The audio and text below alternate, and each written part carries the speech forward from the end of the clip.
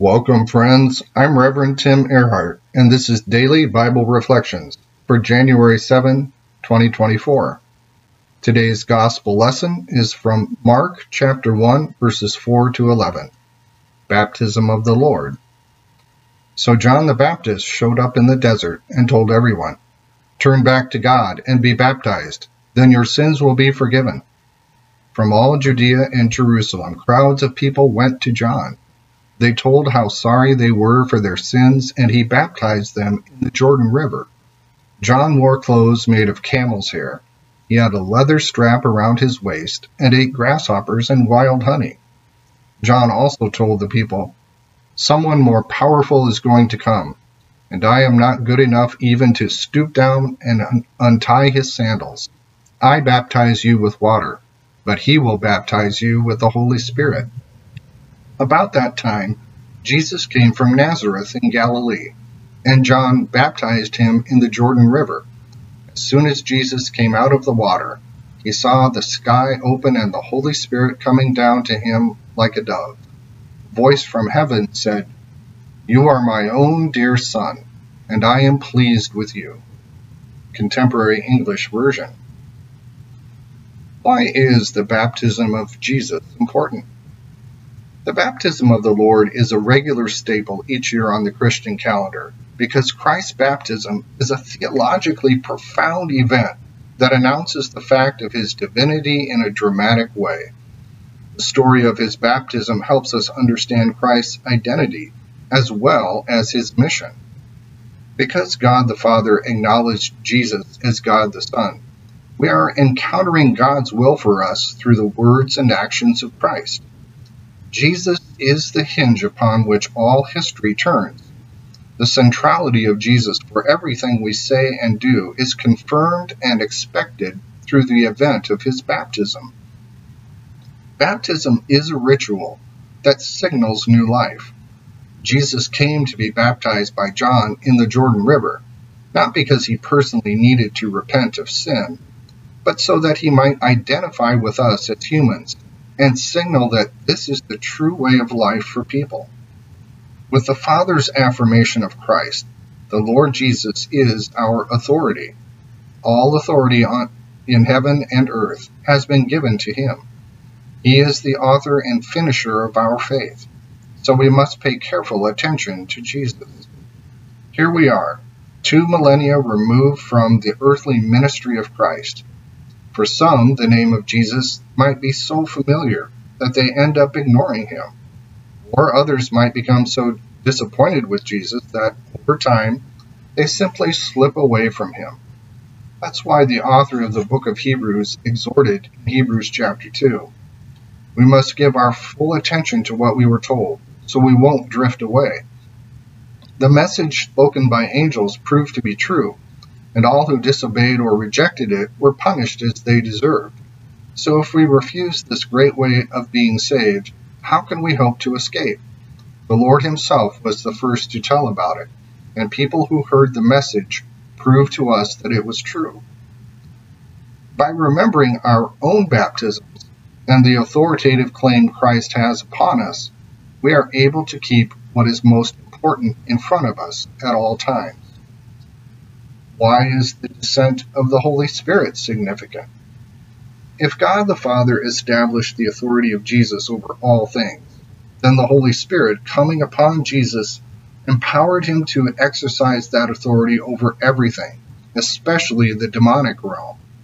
Jesus was given the Spirit so that he would confront evil in the world. Our own baptisms are a participation in the baptism of Christ. We receive the same power. We are called to the same practice of self-denial in order to confront evil in our lives and in the world. The descent of the Spirit in Christ's baptism opens to us a road of carrying our cross daily and losing our lives in order to save them. In Christ, we died to guilt and shame. We were baptized into Christ, and were therefore baptized into his death.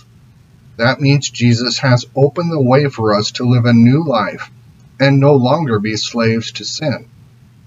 It furthermore means that we have been given the Spirit to deal with the continuing presence of sin in this life. Through Jesus Christ, the Spirit of life set us free from sin and death. Therefore, we have been given the power to resist the devil and set our minds on what the Spirit desires. So we have an obligation, and it's not to the sinful nature. Our responsibility is to put to death the misdeeds of the body.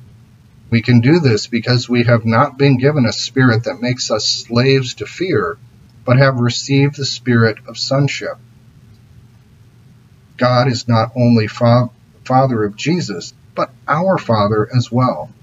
We can cry, Abba, and have all the help of heaven behind us in our quest to follow Jesus. This is all possible because of the descent of the Spirit in Christ's baptism, a baptism that we participate in through our own baptisms. How does heaven opening help me today? Heaven was ripped and torn open, letting us know the striking reality that God does not remain far away, but has come near to us in the Son, the Lord Jesus. Again, in the book of Hebrews, chapter 1, long ago in many ways and at many times God's prophets spoke his message to our ancestors. But now at last, God sent his Son to bring his message to us. God created the universe by his Son, and everything will someday belong to the Son. God's Son has all the brightness of God's own glory, and is like him in every way. By his own mighty word, he holds the universe together. After the Son had washed away our sins, he sat down at the right side of the glorious God in heaven.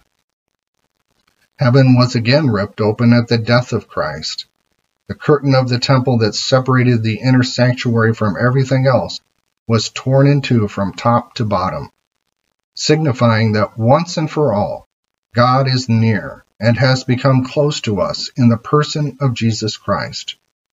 Hebrews 4:16 says, So whenever we are in need, we should come bravely before the throne of our merciful God. There we will be treated with undeserved grace, and we will find help. What is our appropriate response to the baptism of the Lord? Since Jesus is the rightful ruler of the universe, the authority over all things, a faithful high priest always living to intercede for us, the power to transform and give new life, the deliverer from sin, death, and hell, then our proper response is confession, repentance, and the expectation of change. The Lord's baptism exposes all the things we rely upon other than Jesus, such as our own ability to set goals and accomplish them through sheer willpower, ideas and ingenuity, hard work and experience. Yet we can rely on Jesus and have the sort of change that he can bring, rather than expecting everyone else and every circumstance to change. God calls us to change through the empowering presence of the Holy Spirit, the same Spirit given to Jesus. We have the opportunity and the invitation to trust Jesus, just as it took humility for Jesus to be baptized by John in the Jordan River. So it takes humility for us to come to Christ and admit our need for help and inner transformation.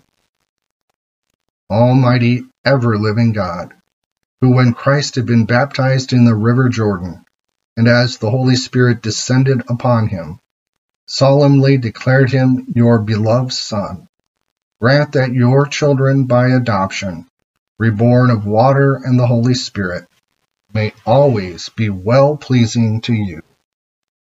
Amen.